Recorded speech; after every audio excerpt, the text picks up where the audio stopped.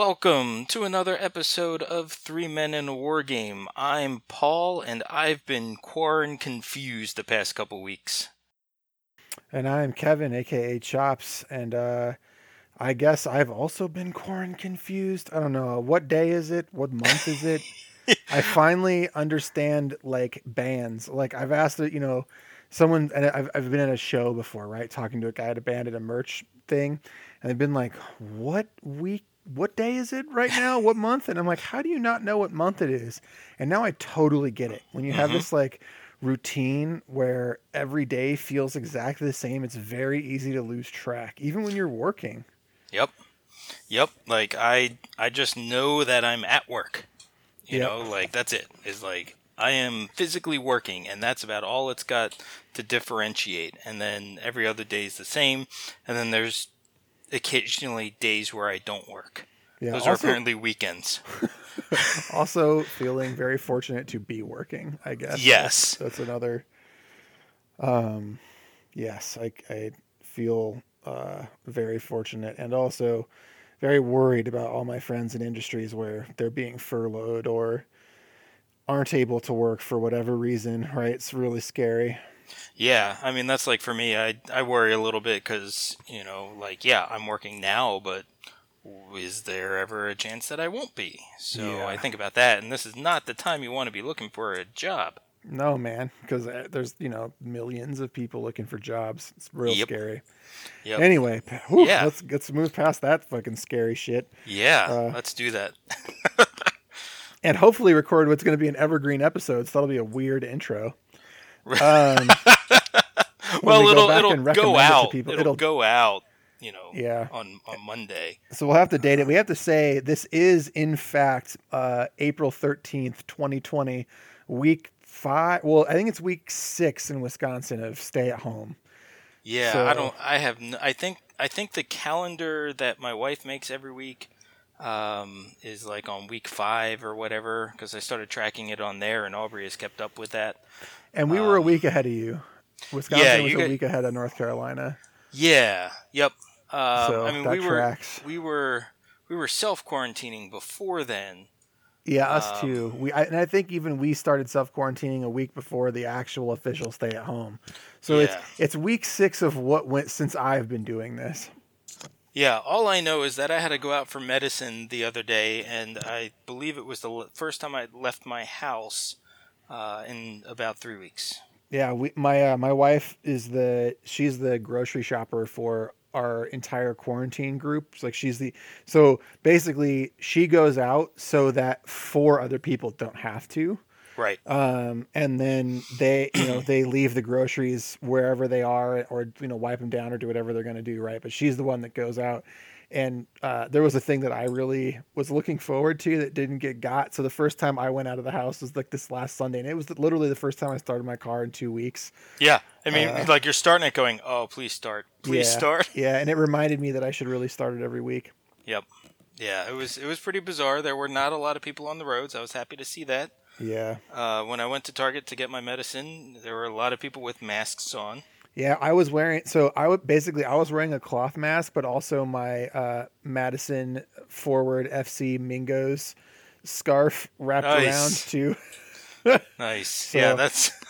I approve of the going full Mingo during quarantine. yep, I had my full Mingo scarf on, so Love that's it. pretty cool. Yeah, I support that. Um, Gosh, I wasn't even thinking about that. Like small sports teams like that, will they survive this craziness? Yeah, dude, I have no idea. It's real. Wow. There's so many things. Like, I read a thing today where they were concerned that we wouldn't be able to really start holding concerts the way that we hold concerts now until 2021. I saw that, and I was just thinking about that, and I have a few arguments about why that's wrong. If you only go and see massive concerts, I fully agree. But if you're Sure. but smaller bands are going to be firing up midsummer, I would Well, think. well, we'll see, right? We'll see. I don't want to speak too soon, but I think you're probably right, but we'll see. Yeah, and I think a lot of that has more to do with limited venues, limited days, and rescheduling a whole lot of shows. Yep. Like Yep. I saw somebody online in one of the music groups that I'm in. was talking about that they had 3 concerts canceled on them in the past couple weeks, and they're all rescheduled for the same day in like the fall, Got and it. they can't get any refunds because all the shows are still happening. All right. Well, let's hope that's true and that actually goes that way. Yeah, So I'm a lot less worried about that one. I think we'll see it long before fall of 2021. I think it'll be fall of 2021 before you start going to see the shows that were canceled now, All right. just because of scheduling. I hope that's right. Yeah, I think so. I'm convinced I'm 100% right. So, since we've been stuck in the house, Chops, what have you been hobbying? Yeah. What have I been hobbying? So I have been doing a couple things. Though I've done. I've painted a lot of pigs for Relic Blade. And you've been So excited about your pigs. oh man, so excited about my pigs. I'll have pictures for the Instagram, mostly because I went from using either 100% contrast, using techniques with standard paints and contrasts, basically incorporating contrast painting into everything I'd been doing for the last year almost, to back to a 100% traditional painting for all Hmm. my Relic Blade minis, and it feels so good. Yeah, it I'm sure it feels does. it feels so good to just be doing traditional painting on those minis again. Not that I don't like contrast painting, and spoiler alert, that's what this episode is about. But it's been really nice to do 100% traditional. Outside of that, though, I painted a Bushido mini. I assembled some Wrath of Kings minis for a Kings of War army. Well, that's a weird thing to say. Uh, Wrath and of all, Kings, Kings of War. Yeah, it's that yeah, reverse letters and all that yeah, stuff. Oh yeah, man. yeah. And then also finished my Star Breach Lorani uh, synthwave Lorani model. So they're all super dark, super black, Right. very bright blue, and very bright pink. Awesome. That's pretty fun. And those were Dark Eldar models, right? Standard Eldar. Standard Eldar. Okay, cool. Yep. I like that. I've not been as prolific as you have been. I went on like a hobbying, I don't know, strike or something where I just couldn't get into it. And I've talked to a friend of the show, Jim, and he's kind of in the same place. He's like, I keep seeing all this cool stuff, but I just can't do it. But I've been occasionally working on some of my Infinity Rodox, and I tried a paint scheme on them. Decided I hate it. Decided, okay, some of the stuff I did was kind of cool, but still decided that I did not like the colors. So the other night, about 2 in the morning or whatever, I ended up getting the bug and painted a Rodoc up, and used completely different colors than I used the first time, and absolutely love how he came out. Oh man, it's so bright. I love it. It's yellow and purple, and I really, really love that contrast. It looks really cool. Yeah, and it's one of those things where I don't think I ever would have intentionally been like, I'm going to make most of this model purple, and just use spots of yellow, because that seems pretty bold to me. Like, and I don't think I would have normally have done it if it hadn't been 2 in the morning and I was exhausted and not thinking straight, which is why sometimes when you're really tired and stuck being up, going and painting is interesting, and can get you somewhere. Yeah, it's sweet. I'm glad that you did it, because and I'm hoping that it inspires you to hobby some more and paint more Rodox that way, because they're really cool. Oh man, I'm gonna green, simple green, the 2 that I had already started on, so this way I can go back and do them in this purple and yellow color. Very cool. And I've already decided that like they're not all going to be fairly standard with where the yellow is, because I think the one that I painted could go for a little more spots of yellow, either on the front of the body or on the legs, just to break it up just a little bit more. Hmm. So I don't think I'm going to consistently do it in the same spots on all of them, just to kind of give them all a little bit of an individual flavor. Because it's an army, but they're individual models, so I don't think they have to be spot on, if that makes sense. Yeah, yeah, yeah. And I've also finished up my Umbra in that same color pattern, and I wasn't sure at first if I was going to like them, but I didn't look at them for about 3 or 4 days, and then looked at him again today and went, wow, he actually came out far better than I thought he did. So I'm super happy about that. So really, that's basically 2 Infinity models that are done. I mean, that's cool though, man. That's you're like a fifth of the way there, right? Like, right? Your list is getting there now. Yep, exactly. It's moving, it's grooving. I'm feeling good. And here's the other thing too. And I know this is getting a little long-winded for hobby hangouts. One of my goals with the Rodoc, and this was something that I saw as something to improve upon when I was working on the Umbra, is that always my spots where 2 colors kind of butt up against each other has always been where I've been really sloppy with painting, right? I either go too conservatively and there's a gap and you can see primer in there, especially if it's a detail piece and there's a negative space going in. I find that always stays primary and doesn't get paint on it. Or I get real sloppy and one color will bleed into the other. So I reached out to Craig and said, hey, do you have any advice for getting better at this? And he gave me some advice, and sure enough, that fucker was spot on. All right. So, I mean, it's Craig, right? I know. I had a similar experience when I was painting my Bushido Mini. I'd put a lot of green on it. And I told him, I said, I'm going to paint the underrobes, and I think I'm going to go to the opposite side of the color wheel, but I don't know if I want to go true opposite or one color left or to the right. And I talked to him about the different options, and we went through and decided on red together. And I'll say he was the one that was like, just do red. And he was totally right. Yeah, that's just it. I mean, he was spot on. Like, and one of the pieces of advice he gave me was always paint down. Oh yeah, always paint down. Yeah, and that's not something that I always do. I tend to just kind of brush whichever way I feel I need it to go.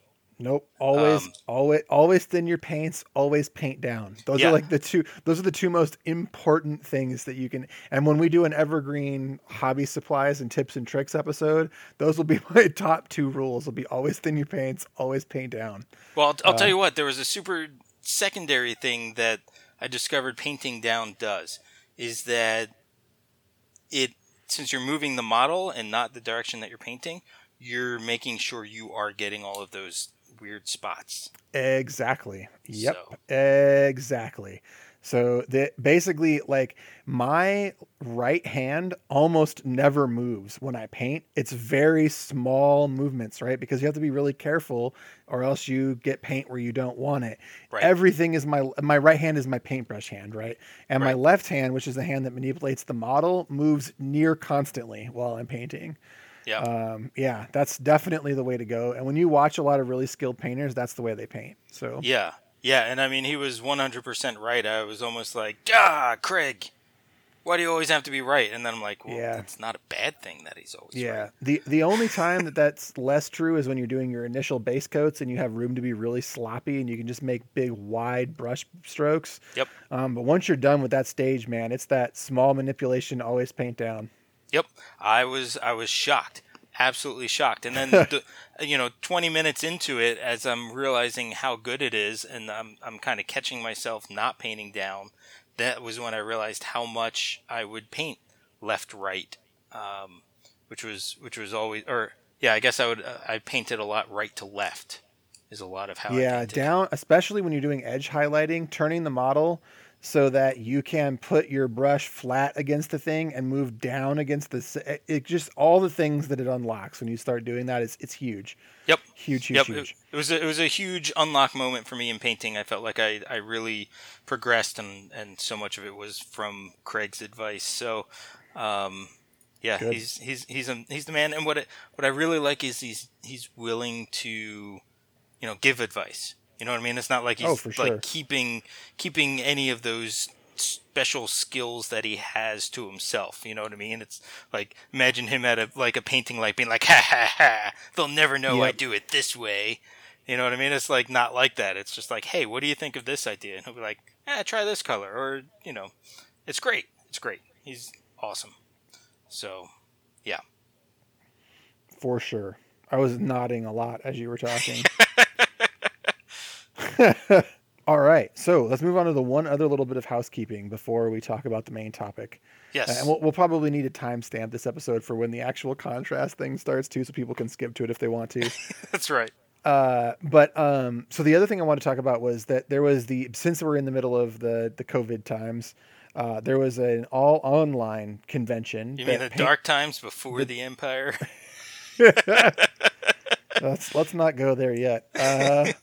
But Paint All the Minis, which is a really cool YouTube channel. As far as basically that's what I've used it for, is like looking at the YouTube content and the podcast content. Right. Did an online convention, the Paint All the Minis online con. They had a lot of really cool companies from the UK come in and do like question and answer sessions and reveals and all sorts of fun stuff.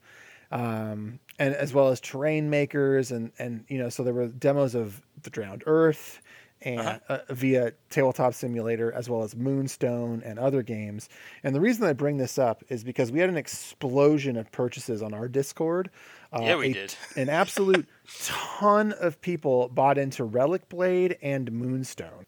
And Relic Blade happened at the lead up to Paint All the Minis Con and a little bit over the weekend. But man, this weekend, I think I counted 6 people, maybe 7, bought in hard to Moonstone. And more people than that bought a couple models of the rule book. Yeah, it was pretty impressive. Like that's been fun chat to watch. Yep. To see what people are doing and saying and getting into it. And I also like the fact that the people were like, we're getting chops into a game. Yeah, that's pretty funny that they did that. But it didn't take much. If you have never heard of Moonstone, just go look at the models. Like anybody who enjoys the hobby aspect of this hobby, when you look at those models, you're going to be like, welp. Yep. I guess I didn't need that money. They're so good. The models are so good. And plus, I bought a model called Doug the Flatulent. I mean, come on, man.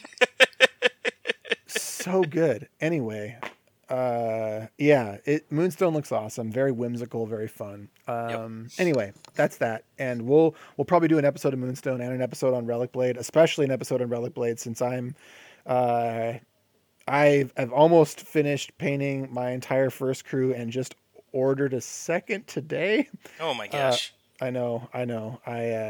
I definitely bought in hard. Anyway, and we'll probably do upcoming episodes. I think we'll focus on games that play on 2x2 tables a lot. So expect Relic Blade, expect Bushido, and any other things that I can play on a 2x2. I heard the Skyrim game has a 2x2 mode, as well as an Eden Revisited, since it's been sort of collapsed and dead. Yeah. Because we're still a lot of interest to play it in Madison, so we'll probably do an Eden Revisited episode too. Yeah, and I gotta get in and I gotta look at it and see what's changed since it's kind of had some life breathed back into it. Yeah, for sure. But let's get to our main topic. Which we danced around, right? We did. So we're going to be talking about contrast paints.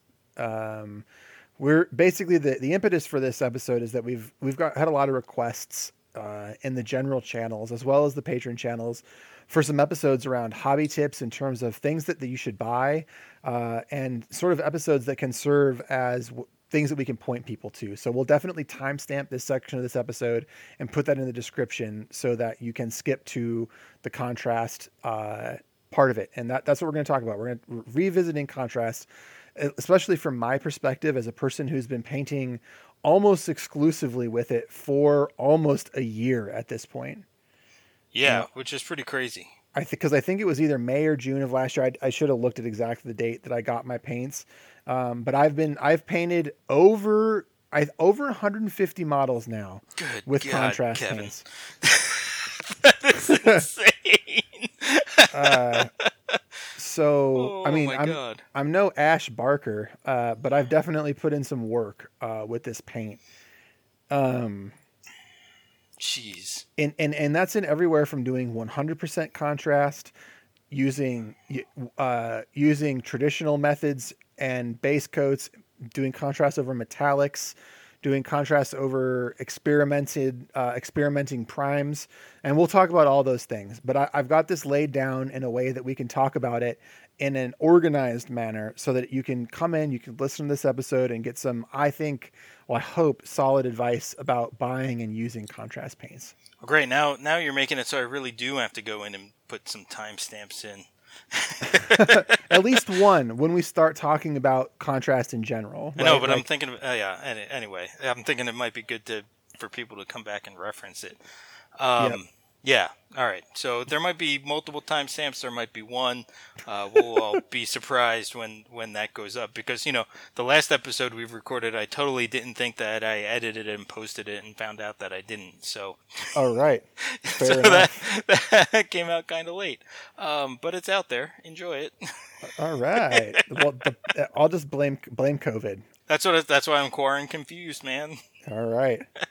So getting right onto it, the first thing I want to talk about is my major takeaways from contrast paints. Yeah. I have 4 of them. Okay. Actually 3. Sorry, 3 main takeaways. One is that it's a useful tool, and that contrast paint goes a long way for the money you spend on it. And these are the things I want to talk about. This is that I don't think that contrasts are an end-all, be-all paint method. I painted a lot of minis. I think they're really good. I think they're way better than popular opinion, and maybe popular opinion is starting to soften on them, actually, as they've been in the wild for a while. I'm seeing more general acceptance and more people being like, whoa, you can do good work with these paints. Right. Also, I see the common refrain is, holy shit, these paints are expensive. Right. And let's talk about that for a second. They aren't cheap. Right. No. At $7.90 per pot, they're not cheap. However, Volupus Pink, I have painted 75 Boltons and spilled the pot. And I still have over 60% of it. Yeah, well, let's address that, because the easiest way to blow through these paints is to spill them. Okay. Well, they are in a awkward sized bottle where they're just tall enough that as you move your hand around the table, it will catch on them. Yeah, I've only spilled Volupus Pink. It's the only one that I've spilled, and I was able to get quite a bit of it up with an eyedropper.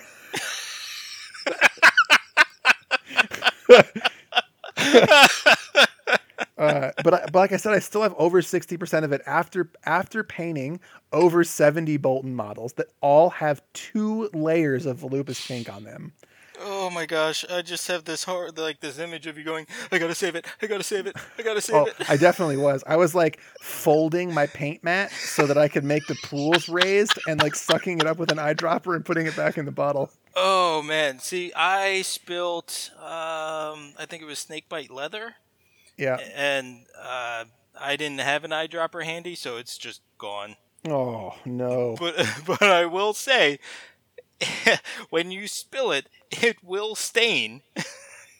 Oh yeah. Yeah, it is vibrant. Yes, it will stain, and it will stain quickly. Right? Yep. So if it's on something that you don't want stained with that color, too bad. Yeah.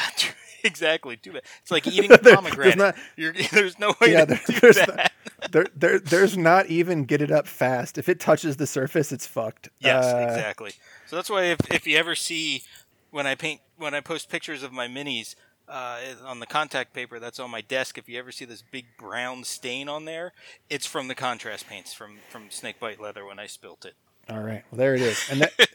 But going back to my point, it's a very useful tool, and it goes a long way for the money. So yes. It's not a be-all, end-all. You're not like going to win Golden Demons with it. But if you need to get a lot of minis painted fast and you need them to look pretty good, contrast is the best way to go for sure, I think.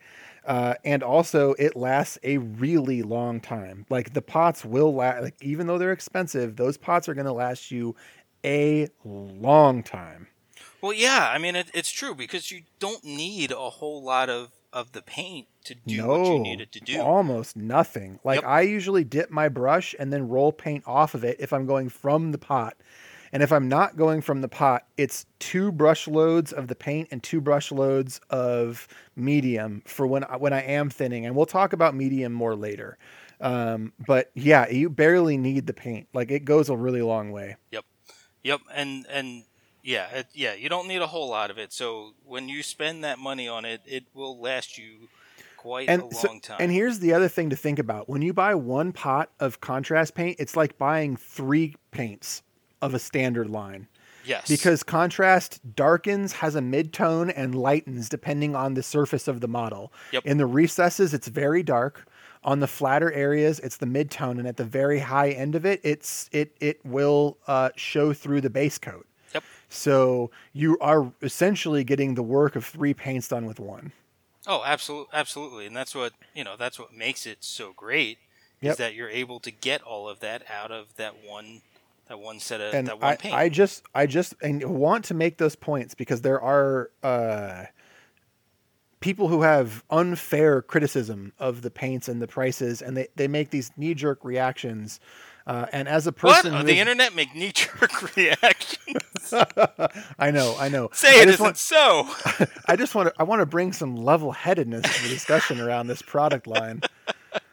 And also, I am going to make some critiques too. I don't want to be the guy that I don't, because someone will say, well, this guy's just spent over $100 on contrast paints. Of course he's going to defend them. Like, look, they're not perfect. Right. And we'll talk about it. But okay. Another lesson learned.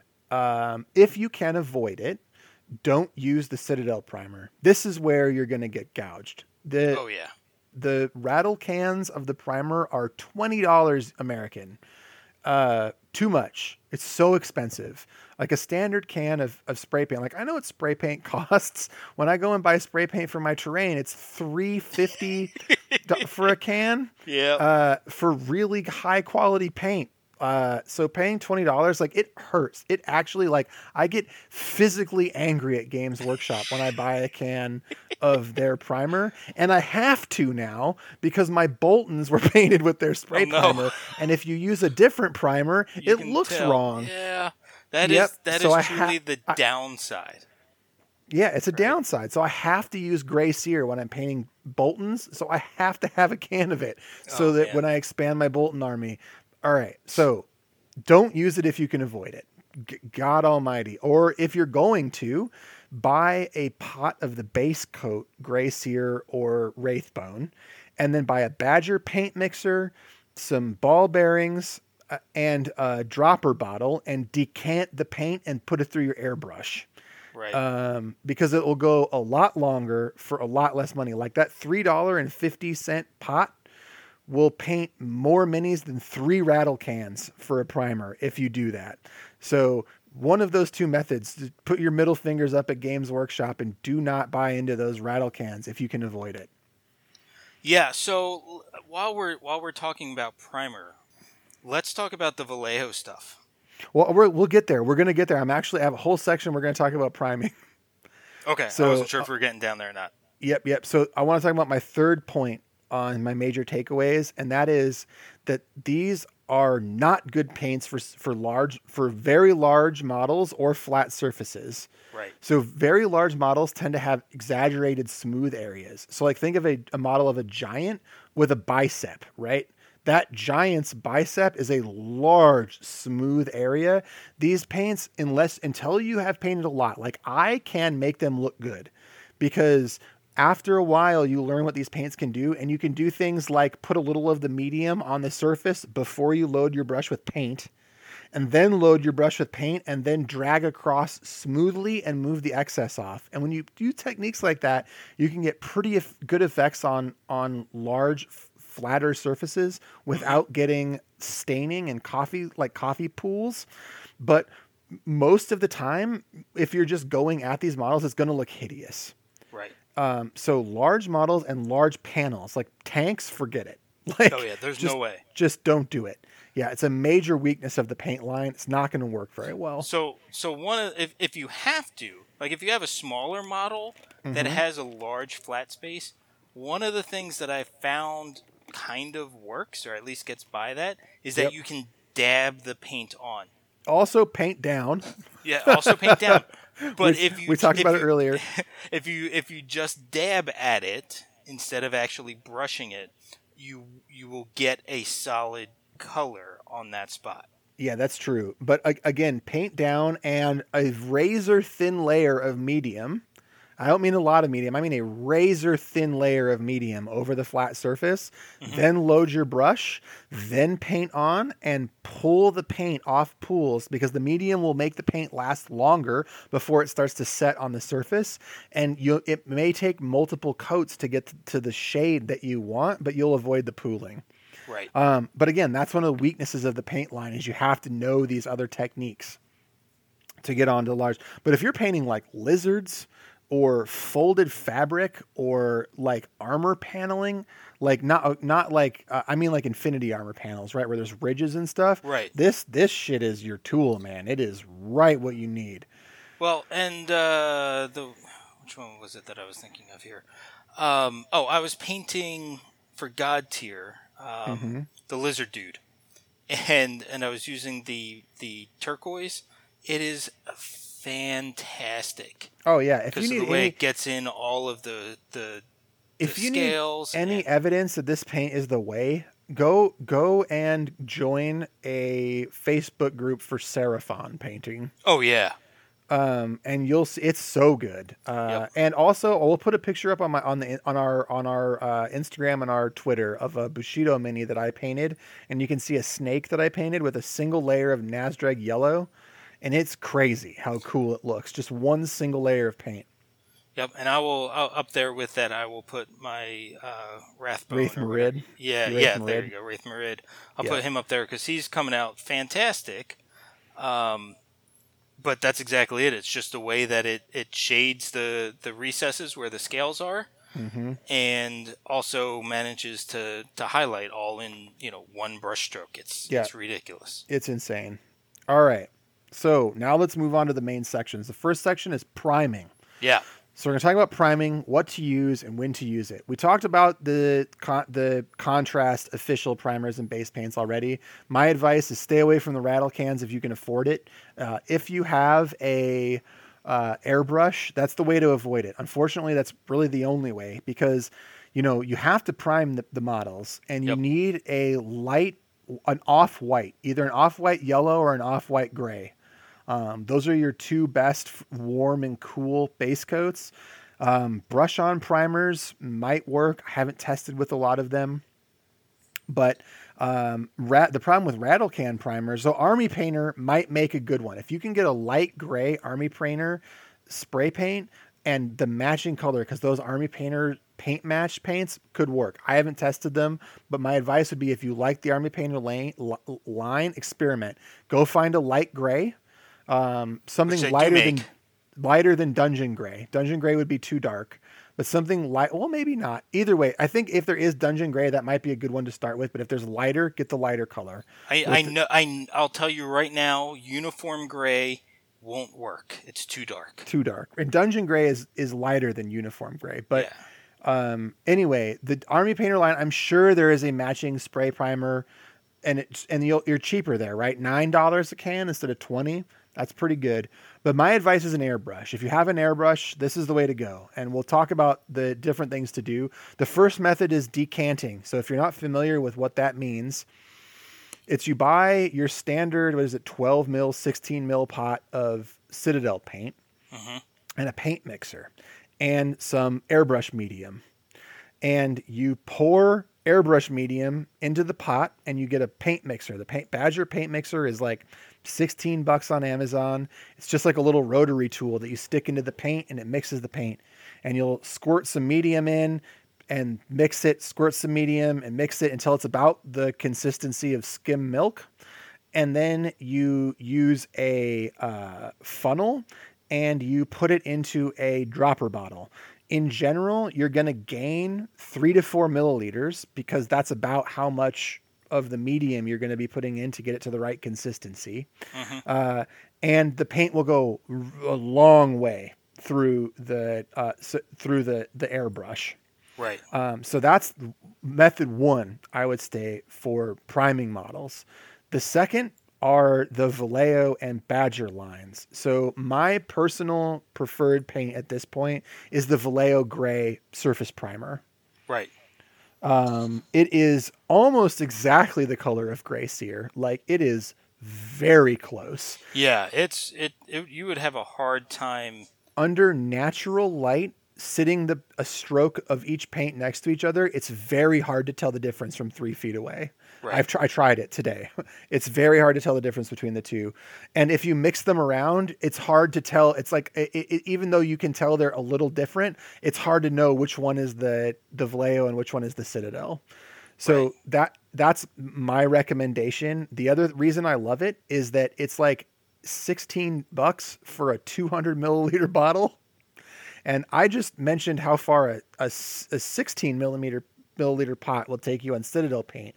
So a 200 milliliter pre-mixed for airbrush Vallejo, get out of here. Yep. And that's the same with Style and Res. The Badger Gray Primer, great, just fine. I just am a Vallejo kind of guy. The paint lines that I use use Privateer, Citadel, and Vallejo. So because I trust those paints, I am just more likely to use the Vallejo Gray. But the Style and Res Gray is great as well, and also perfect consistency for airbrushing, because that's what Badger makes, right? Is airbrush products. Right. I would, however, 100% recommend the Vallejo or the Badger paint mixer to everybody who has an airbrush, though. Yeah, I think we're gonna have to get that. And some dropper bottles and some stainless steel, either glass beads or stainless steel BBs for agitators, because if you're going to be doing airbrush painting, man, and even if you're not doing airbrush painting, you want to thin your paints anyway. And airbrush medium is better than water for diluting your paint anyway, because it doesn't actually change the color consistency. It keeps the color fastness as well as it can. And dropper bottles are far superior to Citadel pots anyway. Yes. So, just do that. Just do it. But back to contrast stuff. We talked about the 3 primers, so that's it for me. I don't know if you have anything to add there, if you've tried anything else. No, I haven't, but I want to try, and I know we've talked about it, but I just for my own curiosity, I want to try using the brush on Vallejo in brush on mode and just see how that goes with contrast. Yeah, I think I'll try that too and update. We'll do an update for this and we'll mention it in a later episode, because I'm going to try the brush on. We had a question specifically asked about that in the Discord too, so I'm going to try it. In fact, I might try it right now. Because I have some guys brush primed, and so I'll tell you by the end of the episode. All right, do it. Contrast medium. We're doing it live. Contrast medium. Anyway, is it worth it? In a word, yes. If you're going to buy into the paint line, you should buy the medium. I don't think I can say anything other than that. You need it. For a couple reasons. There are some of the paints that really need to be thinned.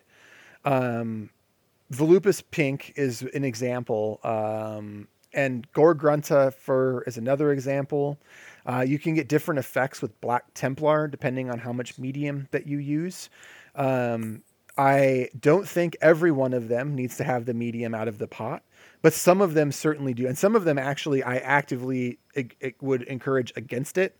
Some of the purple shades, I think the medium really doesn't do well with them, specifically Magos purple. But anyway, the contrast medium is required. I think you need it. I think in general, I use half as much medium as I do contrast, or 50-50, depending on the paint. And it really depends on the effect. There's no hard and fast rule. In general, I would say start with 50-50 medium to contrast and see how you go. And mostly because the medium will improve your dry times. You'll have more workable time with the paint, which is very important, because the second this stuff starts to settle, you start to get those coffee stain marks and you can't manipulate the paint. Right. And the medium extends that time a little bit for you. Also, it makes the paint go farther. Which is always good. That's it, right? Yeah. So that's why to buy the medium. And also, you really shouldn't dilute the paint with water. It's not a water-based paint to begin with, so diluting it with water does weird things to it. That's always a danger. Yeah. Do you use the medium, Paul? I've never used the medium. When I've used contrast paints, I've used them straight out of the pot. So that's a new one for me. So take that, as a grain of salt, or I guess, right? Because I'm saying you do need it, and you saying you've had good results without it. Oh yeah, I mean, I painted that entire Free Folk army and used all the paint straight out of the pot. Yeah, I think I've had consistently better results when I am using the medium where it's needed. With the colors that it works for. Like the greens, I think are another one. Especially the darker greens turn out way better if you use the medium than if not, because they're very dark and they dry fast.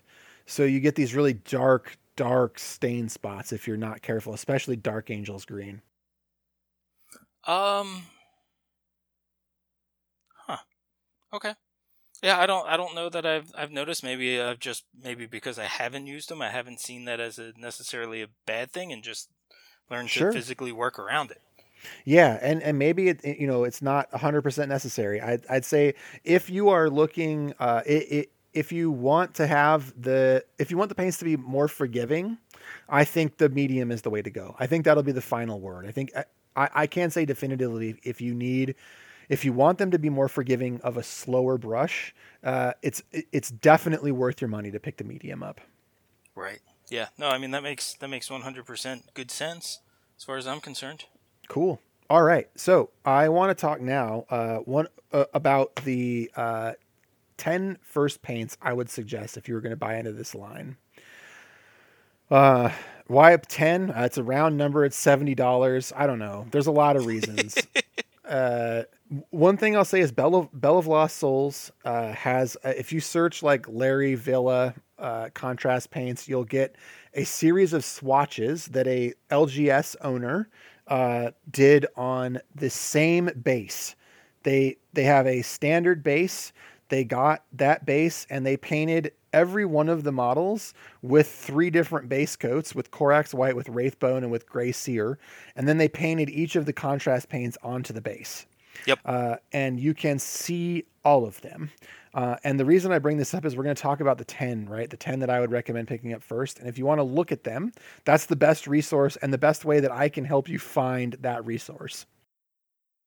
Yeah, and the important thing about that too is that it also shows you how much of an impact the primer has on the final color. And what I think is funny is how it has an impact on some colors and not as much on others. Right. Yeah, and it's the lighter colors that tend to be more affected by it because they're more of the primer showing. Exactly. At least that's been my experience with it. Yeah, no, for sure. But like Black Templar, it makes almost no effect. Leviathan Purple, almost no effect. Ultramarine Blue, almost no effect. Like there's lots where it makes no difference at all. And some other ones like Iyanden Yellow, where it makes a huge difference. Right. Yep, 100%. Or Aethermatic Blue, right? That's another one where it's almost a different color depending on what primer is underneath it. Yep.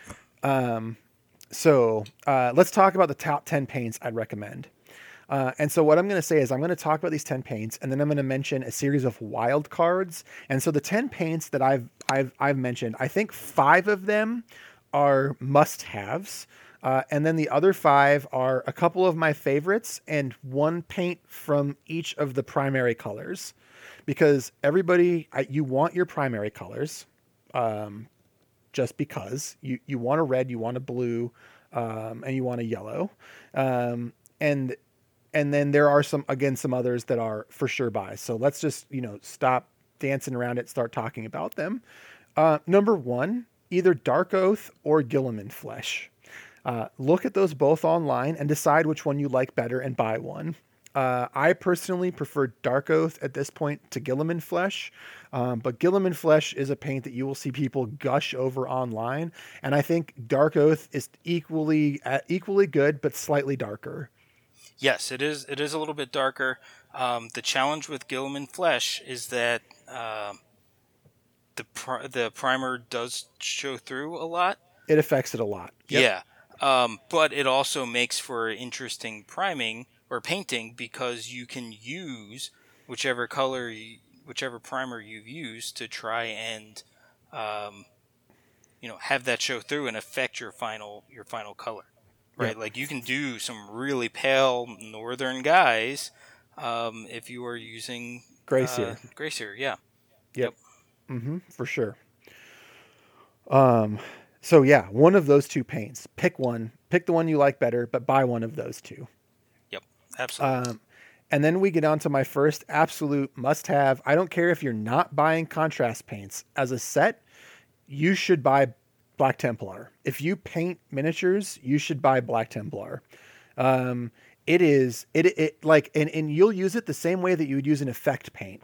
So if you have anything that you use like a glaze, like an out of the pot glaze, or if you use something like the Typhus Corrosion or Blood for the Blood God, you can think of Black Templar as one of those types of paints, and you should just buy it.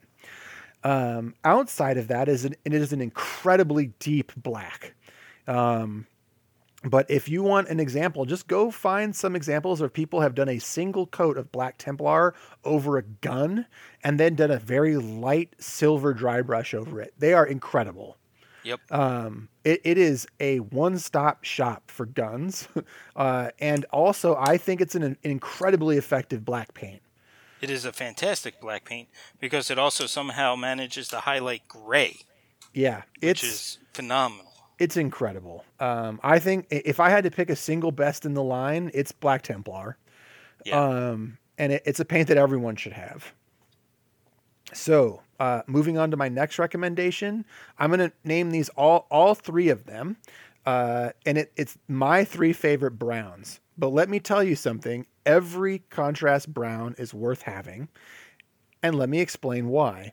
A lot of models have a lot of leather. If I don't, maybe it's just the models I paint, but there's tons of leather, and very often I want those brown tones separated.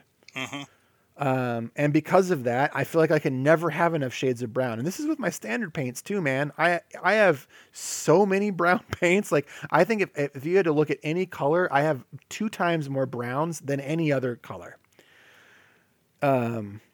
And it's no exception with contrast. And my 3 favorite are Gore Grunt of Fur, Snakebite Leather, and Skeleton Horde. Oh, I love all 3 of those paints. They are so good. So that is a light, medium, and dark. That's why I picked those 3. Gore Grunt of Fur is a dark, deep, rich brown. Snakebite Leather somehow is exactly Snakebite Leather from when I was in high school. The I would say the medium tone, the tone that isn't quite in the recesses and isn't quite on the edges, is almost the exact same color as old school Snakebite Leather. Think it's your XV88. It's the XV88 of contrast paints. So a very good paint. And Skeleton Horde is just like it sounds. Man, if you spray something with Wraithbone and put Skeleton Horde over it, you're done. You're getting a nice bone color. You're done. It's a skeleton finished. It's quite good. It's a much different color from Agrax Earthshade, and it looks much more bone-like, I would say, than if you took a model and you primed it with whatever the bone color is. I can't think of the name of it. The Citadel standard bone color, and then put Ustabi bone. Yep, and put Agrax Earthshade over it, and then you took a Wraithbone and Skeleton Horde. You would be much happier with the contrast. Yep. It gives you a much more natural, cool-looking aged bone. And Skeleton Horde also is a great light leather. I've used it as a light leather. I also very often, if I want to make a weird skin tone, I mix Skeleton Horde into the color. So if I want a purplish skin tone, I mix Skeleton Horde into a purple. If I want a gross, diseased skin tone, I take like Plague Bearer flesh and mix Skeleton Horde into it. And that makes a cool, gross green skin tone. It has a lot of application. It's a really good paint. Actually, if I had a second buy this paint for an effect paint outside of Black Templar, it's the Skeleton Horde. So Skeleton Horde is also good for hair?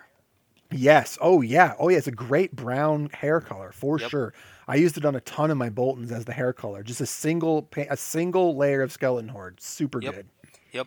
I think that's probably the way I use that one the most is on dirty blonde hair. Yep. Yes. Absolutely. Can confirm. Also have done. Yep. So far again, one of the two lighter skin tones: Black Templar, Gore Grunts of Fur, Snakebite Leather, Skeleton Horde. That's not to say there aren't other good ones. There are plenty of Agaros Dunes is great, slightly lighter even than Skeleton Horde, and worth getting. Wildwood is very dark, but in certain applications, excellent. Yep. Like dark brown staves are really good in Wildwood. But again, if I had to say, we're trying to stay on a budget, only 3 browns. Absolutely, no doubt in my mind. Gore Grunta, Snakebite, Skeleton Horde. Yep. All Fully right. agree. So to our primary colors, blue, Talisar blue. This paint is incredible. Blue is one of the colors in the contrast line that I don't have every one of them. I have a lot of them. I don't have all of them. But what I can say is, of the blues that I've used, Talisar is far and away my favorite. Another thing we'll put up, and you can go back and look at it now in our feed, is my Captain America, almost entirely painted in Talisar blue. Also, my Spider-Man, the blues are entirely Talisar. It is a very good blue. For all sorts of applications. Between all of them, I think Ultramarine is too dark. I think that the Achelian green, which is blue, don't let them fool you. It's a turquoisey blue. It's very blue, more than green, more than turquoise. Is just too weird colored. And Aethermatic blue, which we'll talk about later, is an effect paint. It's not a color you should be using for standard painting. It's more for like painting ghosts and stuff. But Talisar blue is incredible. Do you have that one, Paul? Do you know? I'm actually using it right now. It's my test paint. Perfect. Okay, Talisar blue is great. That's the blue you should buy. All right, reds. I'm going to recommend Blood Angels red. I think that there is a lot of debate online. I've seen people between Flesh Terror and Blood Angels. I think Flesh Terror is too red. If you look at it, it's one of the ones that's the base coat almost doesn't affect it. It is just too dark. And we'll talk about why I don't like the super dark ones later. But Blood Angels is just the way to go. It's a fantastic color. It's a beautiful red. And we'll talk about other things later about why I like it. But trust me, Blood Angels red is your red. Now, I think my most controversial pick for these 10 is going to be this next one, and that's Nazdreg Yellow. A lot of people are way up a Yandin Yellow's ass, and I, quite frankly, don't get it. I don't. I really don't understand it. It is not that good of a color, and honestly, it dries orange. Yep. In That's why I the don't recesses. I don't know. I'm not a big fan. And here's the other reason. If you want a Yandin Yellow, you probably already own it. It's Cassandra Yellow, the shade that's already in your Citadel collection. Yep. Cassandra Yellow is a much better color. Like, you can put Cassandra Yellow over a gray primer and it looks just like Yandin Yellow. Yeah. Without the orange in the recess. It's just use that instead. That orange is so frustrating. Yeah. So Cassandra Yellow is your better Yandin. Now let's talk about Nazdreg Yellow, because Nazdreg Yellow is amazing. I'll give you a perfect example and another model that we'll try to put up on the Instagram, and that is my Warcry model, the lion that comes in the Untamed Beasts, or the lion ram thing. I painted its skin entirely in Nazdreg Yellow, and it is gorgeous. It looks like lion fur. It is very good. So it's a deep yellow. Nasdreg yellow also happens to be very good as a hair color. It's another good dirty blonde color. And in general, when I've gone for yellows and I've wanted a darker yellow, it has never disappointed me. It is more on the brown side than I think some people would like in their yellow, and I think that's why I'd say it's a controversial pick. However, I think it's one of the best colors in the line, and I think you should get it. If you're going for a yellow, Nasdreg is very, very good. I think I'm gonna agree with you just on the fact that I don't like the iodine one very Yeah, much. again, Ayandin yellow is Cassandra yellow. It's the same. It's the same color, and Cassandra yellow doesn't have the same super orange drying in the recesses problem that Ayandin yellow has. Well, that's good because that's the most frustrating thing about it. Yeah, Nasdreg yellow is more brown in the recesses than orange, and that's more what you want in a yellow paint, honestly. Oh yeah, because I mean, if you're painting, you're going to do the recesses in a brown. A brown or a purple. Yeah. Like people don't realize that the shade of yellow is really a glazed purple or brown. And if you don't believe me, ask a pro painter. That's the truth. Yep. Very light browns, very thin browns and purples are the way that you truly shade yellow. So anyway, that's that. That's what I'm going to say. Nasdreg is your way. My final two picks are we'll talk about the first one, Orc Flesh. I like most of the greens in the line. It's one of the few non-browns that I own all of them. So I have Plague Bearer, Militarum, Warp Lightning, Orc Flesh, Creed Camo, and Dark Angels Green. The only one I actively dislike is Dark Angels Green. And Orc Flesh is by far my favorite. It is a bright, vibrant green. I've almost never been displeased with the way that it looks when I need to put it on something. And if I had to make a second pick, it would be Militarum Green. But Militarum Green is a little browner. So if you were looking for a pure green, especially if you're painting green skins, Orc Flesh is, as titled, good for Orc Flesh. Have you used that one at all, Paul, or no? No, I don't have Orc Flesh. I have the Militarum and Warp Lightning. So I like both those paints, and I'll actually talk about both of them in my wild card section. Which is again hilarious because as we're talking, I switched from blue to Warp Lightning. Yeah, Warp Lightning is a great paint. We'll talk about it, but also Warp Lightning is super bright. Like it is like radioactive green. It's very very bright. It's your magic effect green, essentially. Yes, exactly. And that's why I'm not recommending it as your first 10, because it's an effect paint. Where Black Templar, as I said, can be an effect paint for standard painters. For people who are looking at the contrast line, it is an essential black tool. You need it. Yep. Okay. Moving on to my last pick is Volupus Pink. Volupus Pink or Volupus Pink, Volupus Purple, whatever it is amazing. For lots of reasons, outside of the fact that I paint a ton of models with it. Like when I did my Synthwave Eldar, all the pinks on them are Volupus Pink. My Boltons are all Volupus Pink. Anytime I've painted the inside of a mouth in the last year, there has been Volupus Pink on the inside of that thing. Right.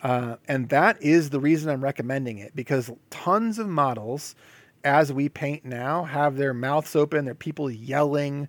You just very often have to paint the inside of a mouth. And because of that, I highly recommend this paint. Also, I think more people should paint with pink. And you should find reasons to use this paint. If you look at a color wheel, where pink and purple deserve to be in terms of contrasting colors is much more common than people use them. So Volupus Pink is my 10th pick. Yeah, I like a lot of your picks, sir, and I share your opinion on most of them. And the ones that I don't share your opinion on, it's because I probably don't own them. Got it. You know what I mean? Well, there it is. Those are my top 10. Now, I want to talk about wild cards. So my rule for these wild cards is any of those 10 picks, if you didn't agree, I think you could sub one of these in. Yeah. And there are 6 of them. I have 5 written down, so I'm going to talk about the one that I forgot to write down, and that's Basilicanum Gray. Okay.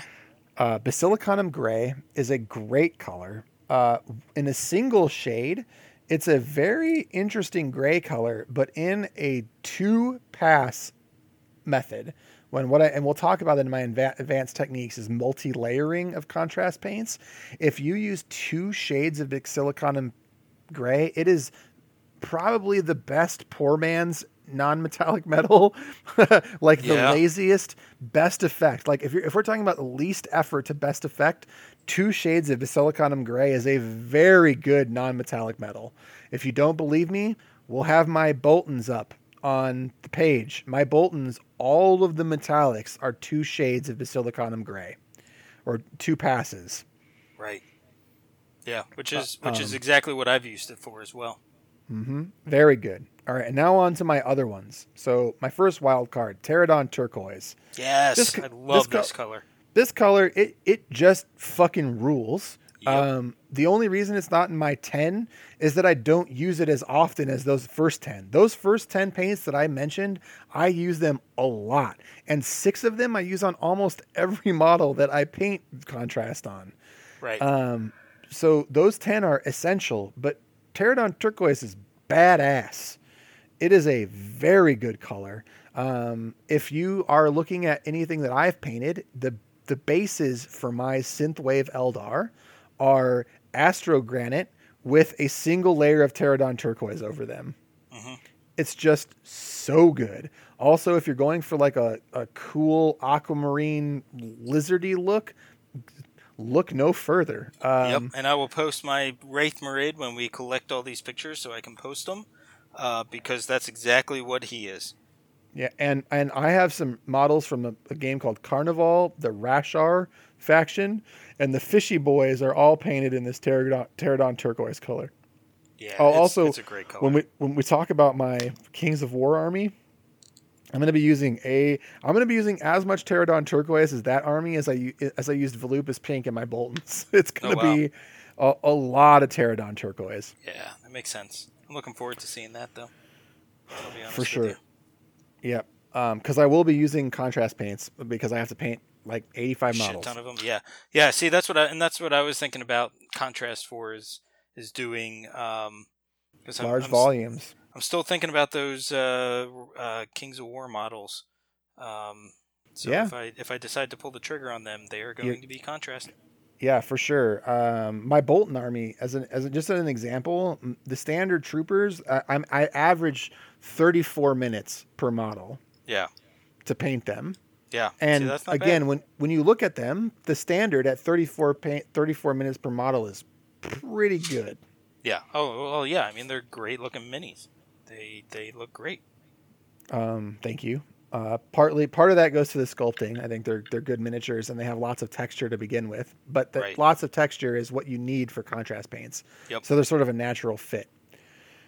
All right, so on to my next recommendation. That's Warp Lightning. Paul mentioned it earlier. I don't disagree. Warp Lightning is an incredibly good paint. Yeah, I'm a fan of it. But it's an effect paint. You want something radioactive looking. You want a cool, glowing green sword for some reason. This paint is your jam. If you need some like weird green liquid in a vial, yes, sir. Yeah. This is a great color for that. It is super bright. Fills that niche very well. Also, Warp Lightning looks really good over metallic paint. Warp Lightning over silver is one of my favorite contrast over metal colors. I hadn't thought about that, but yeah. Oh, dude, it's rad. It's so good over metal. And we'll talk about, I actually, in my advanced techniques section, which we'll get to next, there's painting over metal. There are certain colors that are, these contrasts are not created equal for painting over metal. And Warp Lightning is one of the best. All right. Moving on. Apothecary White. Yeah. This is an odd a one. very odd one. Yes. Yeah. This one also is if there was one that was deeply affected by the primer color, this is it. This one's the most affected by your primer color is Apothecary White. So Apothecary White truly is a gray paint. But my understanding of the chemistry of this, just looking at it, so this is pure bro science, is that it's basically medium with heavy gray particles in it. So the gray sinks into the recesses and does almost nothing to the surface color. Yep.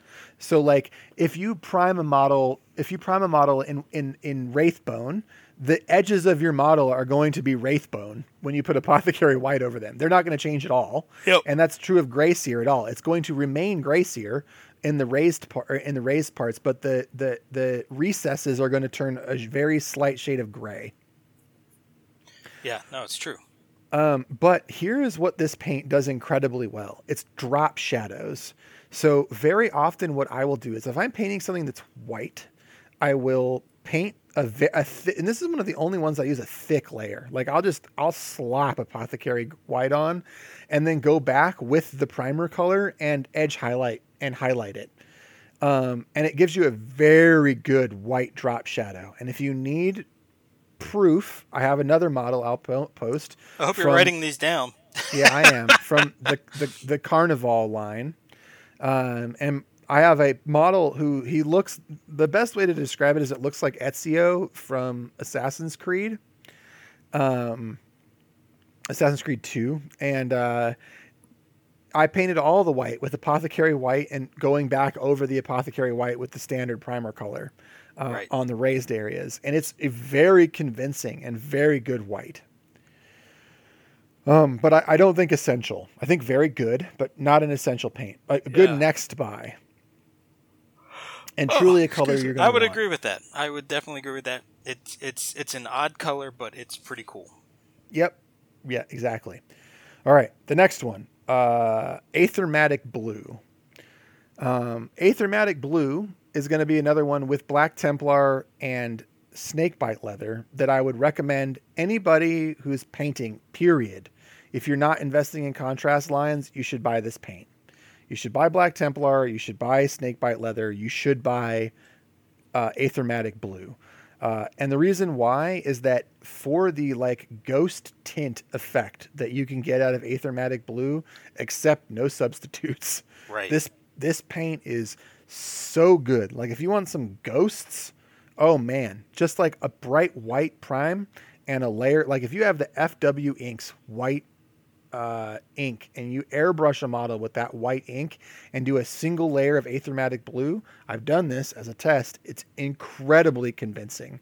And so what I did was I took that FW ink, I ran it through my airbrush, I did a standard coat of Aethermatic Blue, and then I fired that airbrush FW ink from directly above it and high, like 18 inches above the model to give it like a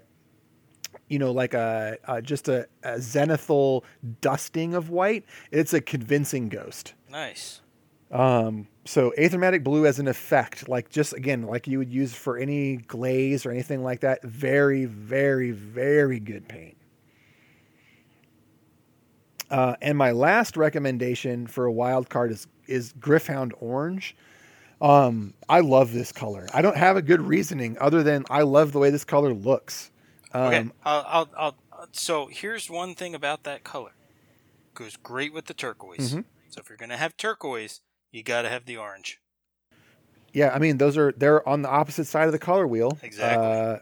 So that's good, right? That's what you want when you want a fierce contrast. That's what you do. You go to the opposite side of the wheel, and that is orange from that color. And again, this paint, it just looks good. It's one of the paints that's straight. I've actually never used the medium with Gryph-hound Orange.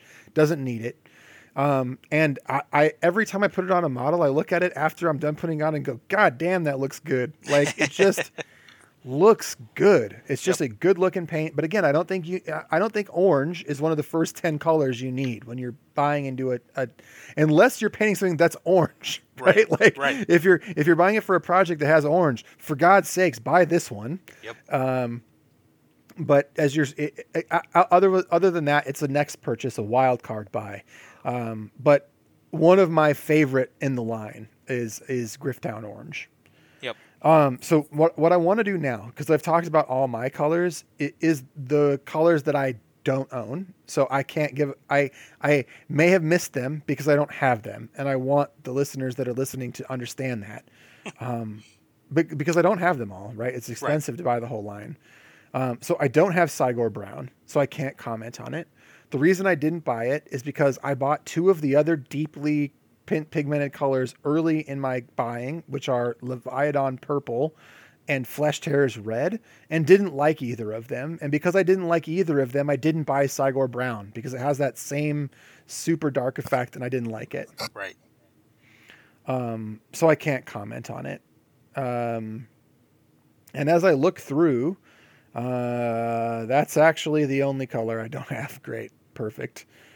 Gryph-Charger Gray. I also don't have Gryph-Charger Gray, so I can't comment on that one either. It looks great, but it looks just like Space Wolves Gray to me. Like, I don't know why I would use one over the other. One is more green and the other one is more blue. And I like the blue tint of Space Wolves Gray more than the green tint of Gryph-Charger Gray. Right. So I don't have Gryph-Charger Gray, and I can't comment on it. It looks great. I think if you want a more green tint to your gray, you should buy that one. And if you want a more blue tint to your gray, Space Wolves Gray is good. But I can't comment on how good it looks because I've never used it. So that's that out of the way. When we're talking about my recommendations, why I recommend some. So I guess you're getting a pretty good authoritative voice because there's only a few of them I haven't actually used on a model. Yep. Yeah, and I mean, I don't use them as much as you do, but from my own experience, I agree with about 90% of what you said. Yeah, and for me, the whole thing was an experiment, right? I had just gotten a bonus from work when these paints came out. I had an entire Song of Ice and Fire army that I wanted to paint in a month. And those two things, like money burning a hole in my pocket and 60 some odd models to paint, I was like, you know what? I'm just going to buy a bunch of contrast paints. And I ended up liking them so much that I bought more and more and more. And basically, when you're buying one or two of them a month, all of a sudden you have them all. Yep. That's exactly how it happens. Yep. And that's what happened to me. Because I initially bought, I think 12, and then it was just like 2 a month or so, sometimes 3 a month until now. And my most recently acquired one were Creed Camo and I think Plaguebearer Flesh were my most recent acquisitions, and that was right before the stores closed. Right. But I have used them both since I bought them, so I could talk to the point of both of them. Anyway, so those are the 10. I'm going to go over them again one more time. So it's Dark Oath or Guilliman Flesh, Black Templar, Gorguncha Fur, Snakebite Leather, Skeleton Horde, Talisar Blue, Blood Angels Red, Nazdrag Yellow, Orc Flesh, and Volupus Pink as my 10 favorite contrast paints. And then the 5 honorable mention wild cards, Tarragon Turquoise, Warp Lightning, Apothecary White, Aethermatic Blue, Gryph-Hound Orange, and also Basilicanum Gray. Right. Those are like, if you were only going to buy 15 or 16 out of the 28 to 30 color range, those would be the ones to buy. Those are, in my opinion, the ones that I will continue to use the most into the future. And the other colors in the line, I'll continue to use, but it'll be a case-by-case basis, except for Leviathan Purple, which is shit. I don't like it. It's too dark. And Flesh Tears Red, I don't like. There's some that I wish I didn't own because I'll never use them again. But you have to buy them to know. Right. And I guess that's a thing, right? I would actively discourage people, I think, from buying Leviathan Blue, Shyish Purple, and Flesh Terror Red. Some people are going to hate me for saying Flesh Terror Red because I know some people like that color. It's just not for me. Right. Too dark. All right, so let's talk about some advanced techniques. Unless you have any other things you want to add to the paints that you should buy. No, that's exactly. No. All right. Perfect. All right. Then moving on to advanced techniques, I have 3 that I want to talk about. One of them is wet blending. Sure. The contrast. So here's what I'm going to say first. Never wet blend on a model the first time you're blending these colors. Don't do it on a model because these colors are much more susceptible to, because they're translucent. They are much more likely to straight up change color on you. Yes. And by that I mean, think about your color wheel and think about what colors make, and that will happen with some of these. Absolutely. Like if you, for example, mix what's a good example? A red and a blue, it's going to turn purple. Right. Like 100% every time it's going to turn purple. Yep. Absolutely. You're right. And if you mix a yellow and a blue, it's going to turn green. Like it will literally turn green. So don't do it. And that's a thing to caution against too, right? Like you should be painting on the opposite side of the color wheel when you're putting these colors next to each other, or brown. Separate them with brown, black, or something on the opposite side of the color wheel. Because if you put a blue too close to a yellow, and you just touch that yellow into the area you painted blue, it'll turn green. Yep. And let's make sure we point out the fact that you can't just fix these colors. No, it's hard. I've found ways to do touch-ups, but it's a skill all in its own. Yeah. I mean, 9 times out of 10, you're going to end up having to dab your Strip primer it. back on. Yep. That color and start over. Yeah. Like, you can't just be like, oh, I'll just go back over that with the other color and get it right. No, it doesn't work. Won't happen. Yeah, and that's just the nature of the paints, right? Like, there's nothing you can do about that. And that's an inherent weakness. The other thing is, like, you can't just put another layer over it. Putting another layer of the paint over changes the color of the paint. Correct. And that's what it's meant to do, right? Because that's how it changes. That's how it shades. Right. And that's actually my one of my advanced techniques that we'll talk about. But let's to go into wet blending where you can do it. Holy shit, you can do it. So a really good example is mixing a brown color into a green color, just as an example. So right. If you have something like a gross flesh, right? And there's plenty of reasons you'd mix brown into green. But if you do it, there's a perfect mid-tone. Like if you have green on one side, brown on the other, and you mix the green into the brown, it's an almost perfect gradient across. And so one of the ways that you can really effectively do this is by dab your brush in medium, take the excess off the medium, put a thin layer of the medium over where you're going to paint, put the brown on, and with 2 brushes, right? Put the brown on one brush, the green on the other, and you can work from one paint to the other, and you can make a beautiful gradient by wet blending these paints. Right. And if you haven't tried wet blending with contrast, do it on a palette first so that you can see what it looks like. But absolutely do it, because I don't think I've seen a lot of people or heard a lot of people talking about wet blending these paints, but it works better than expected when you follow the rules. Right. So that's that. The second advanced technique I want to talk about is multi-layering and shading. Okay. You guys are you're gonna have to talk about that, because with how colors are affected when they're on top of each other, I don't necessarily feel comfortable doing this. So I'm really curious as to what you're doing. Got it. All right. So here's where it's at. All right. So what you will know is that in the before times, and when I say before times now, I mean before shade paints. Before the Empire. Right. So before shades were common. So we're talking way back, the way back machine. The way people shaded was by watering down paints and applying them directly into recesses. Right. And then blending and glazing back to that color from the top of where they were shading, right? And that's still the way people paint that don't use washes. Like, and pro painters generally, that's the way they paint.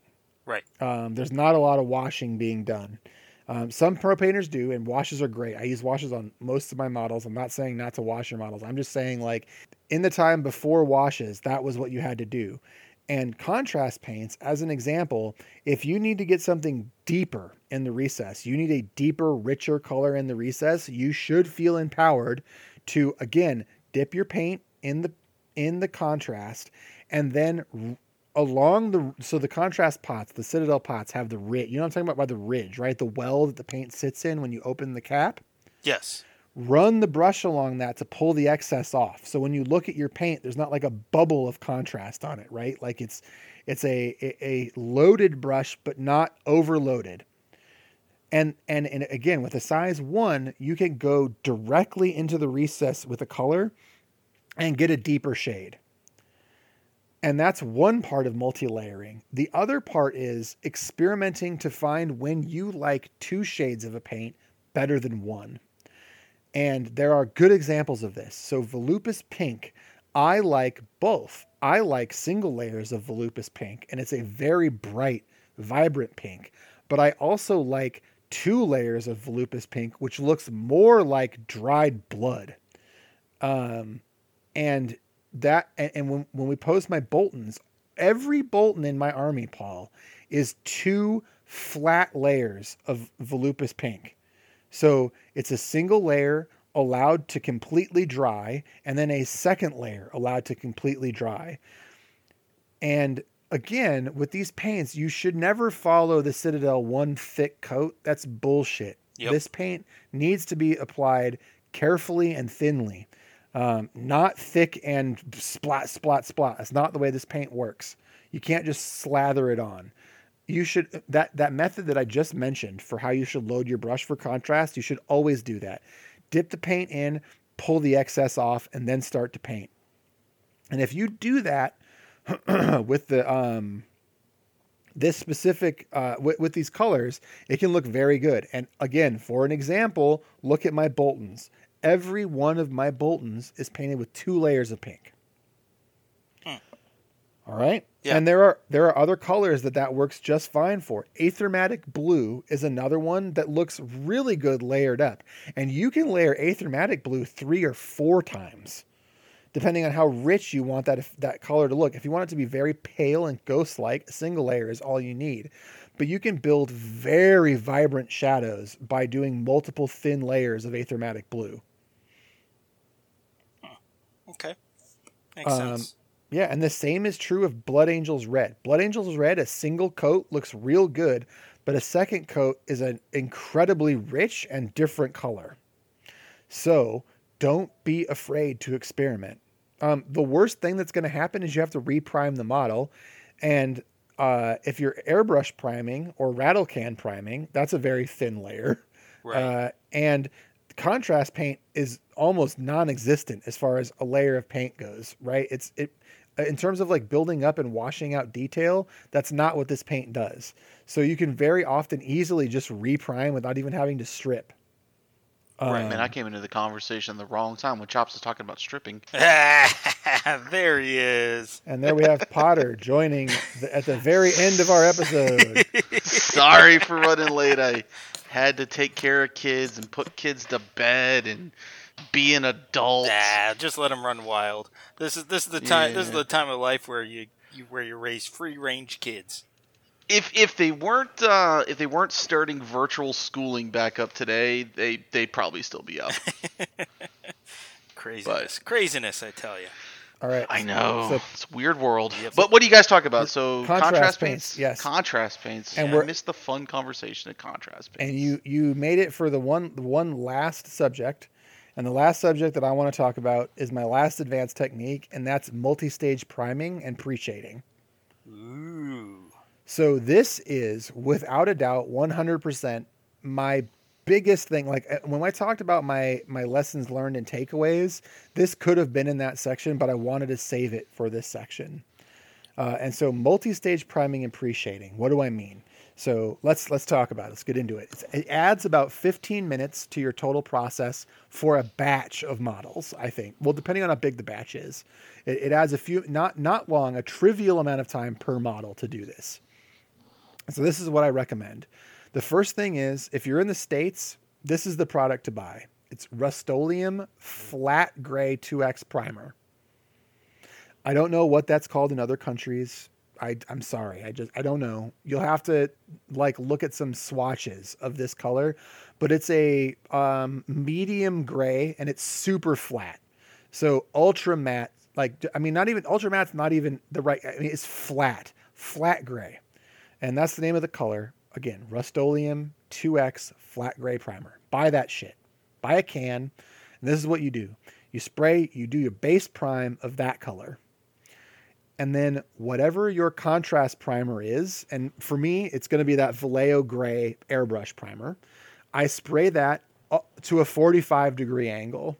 So, and even more severe than that in some cases. But really what I'm trying to do is get most of the model sprayed with that Vallejo Gray, but the darkest undersides stay the Vallejo or the Rust-Oleum deep gray. And so now you have a gradient, right? If you've ever done a zenithal prime, you know essentially what this looks like. And the reason that we're not zenithal priming with black is that contrast paints don't show up over black, period. They just don't. So you need to start with a medium, and not even too dark a gray, a medium gray. I've tried this with different gray spray primers, and the flat gray is the closest thing that I like. Because the next stage, once you've done this, so once you've applied your Rust-Oleum flat gray and your primer du jour, so either your rattle can of Gray Sear or your gray from your Stylin' Res or your Vallejo, in your zenithal, you've got that very nice transition from light gray to dark gray. Now you're going to apply a pretty generous heaping of Nuln Oil. Don't let it pool. Be careful. But you want to get Nuln Oil into all the recesses. You want it all over the entire surface of the model. And what that's going to do is two things. The first thing is it's going to pre-shade. And the second thing is it's going to pull your gray spray primer closer to your contrast primer. Right? Because that's what shades do. Typically, they will pull the colors underneath them closer together. So now your gradient is even thinner. So it's harder to see the difference between your super light and your dark.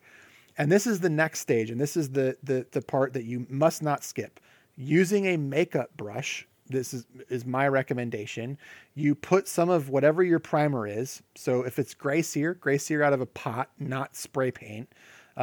Or if it's the Vallejo or Badger, just squeeze a little bit onto your palette, put that onto your makeup brush and dab it off because we're dry brushing now. So you're going to, exactly like dry brushing, take that makeup brush and dab off as much of that primer as you can. And then with downstrokes only, not circular, not up and down, not left to right, top to bottom only with a makeup brush, put your surface, your primer color back on, dry brushing.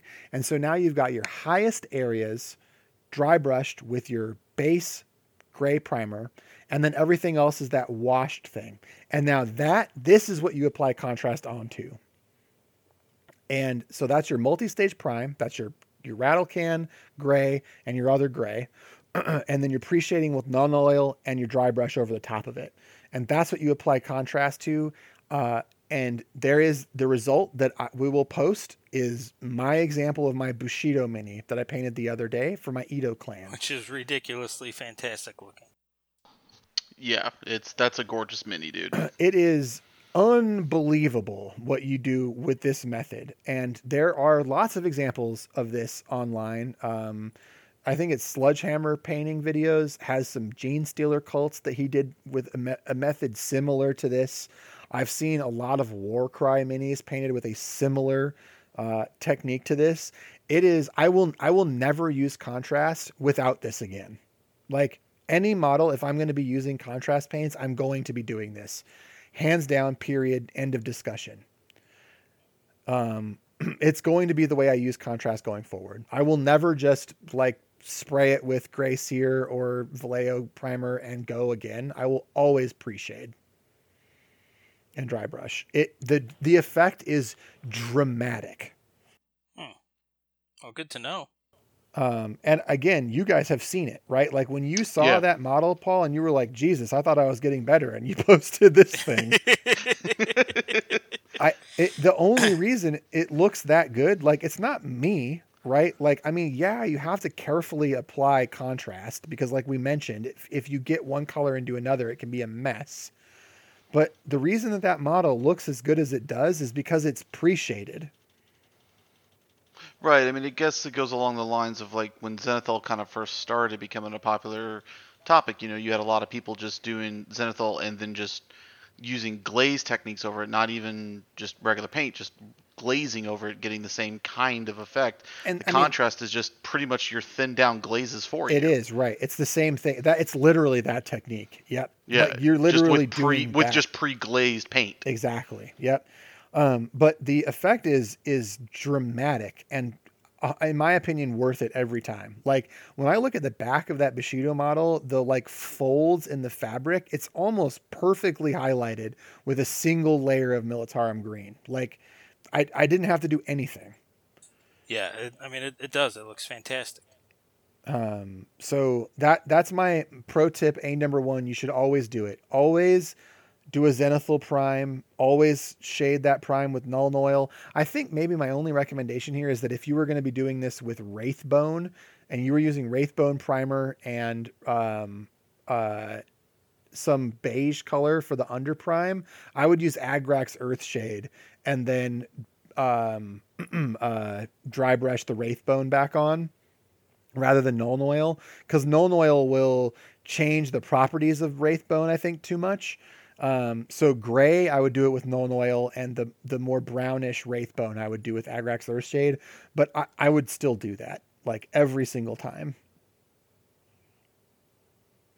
And I'm just on team gray for contrast. I've tried with both, and I like in general the effect on the gray models more than the Wraithbone. Yeah, I'm with you on that, preferring the Gray Sear. Well, guys, I mean, my final thought is that you should always, if you're using contrast, you should always pre-shade and dry brush. Even if you don't do the 2-stage priming, you should still hit it with your primer, hit it with Nuln Oil, and dry brush it back with the primer color every time. The effect is just too good to not do it. Yeah, you've convinced me of that for sure. Because right. I mean that model looks great. So before any final thoughts, so I sacrificed one of my Infinity models for the good of everyone. So it's gonna have to go in the simple green bath now. But I tested it out, contrast over the brush on Vallejo primer, and I have opinions. No. So I think what it's going to end up doing is you're going to see more of the brush strokes stand out because it is a little bit grittier than the Rattle Can primer from GW. That's fair. So I think if you're using a darker color, and Chops, I sent you some pictures of how he came out, like the Talisar Blue, I think you would find that it looks perfectly fine tabletop, but something thinner like the Magos Purple, yep, it's just not going to look okay. Yeah, the Warp Lightning looks all right too. Yeah, Warp Light, like I said, those darker, brighter colors seem to be okay. I had a little bit of pooling on the Warp Lightning, but I think those darker jewel colors, I think, come out better than something that's a thinner, more dependent on the primer color. And I think, honestly, looking at it, I think if you had done a second layer of the brush on primer, it would have been even better. You're probably right on that. You're probably right, because it would have created a smoother base color. Yep. But yeah, I'm actually pretty impressed how it came out with a single layer of the brush on primer. So brush on primer might work. Yep.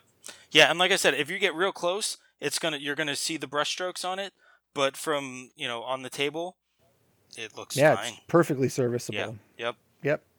So that's cool. That's that answer. So did it live. So that's my Badass. final thought. Awesome. Well, thank That'll you for be doing my that. final thought. Where's my simple green?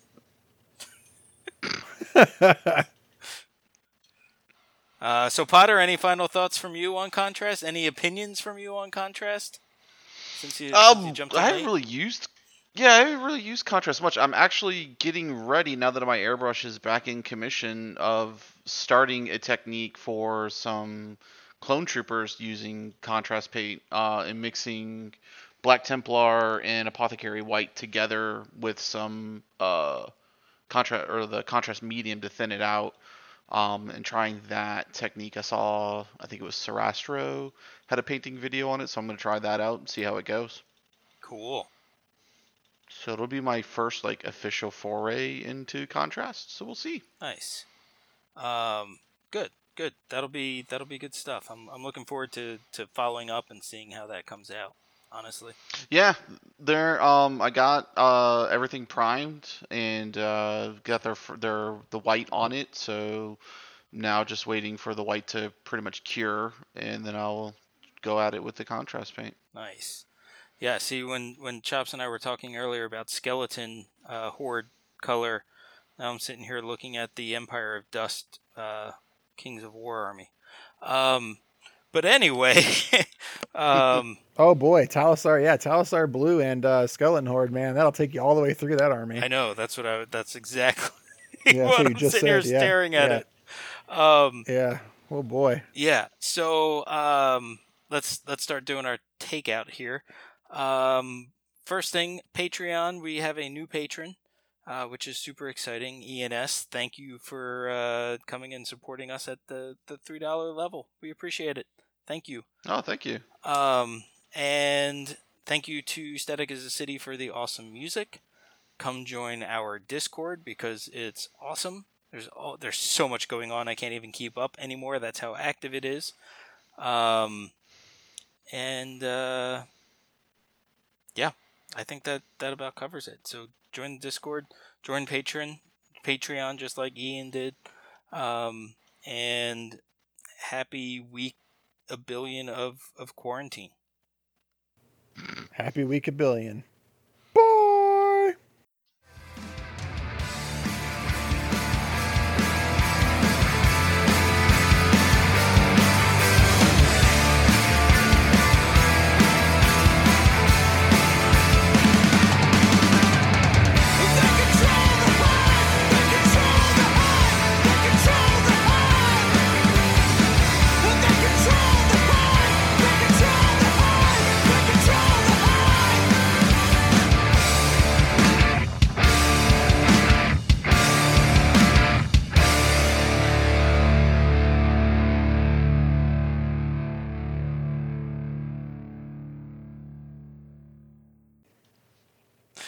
All about that week a billion. Week a billion. I think I missed something. Nope, you did Just not. Yeah. Well, that was just live right there. Yeah. That was it right there. Just because it's been forever.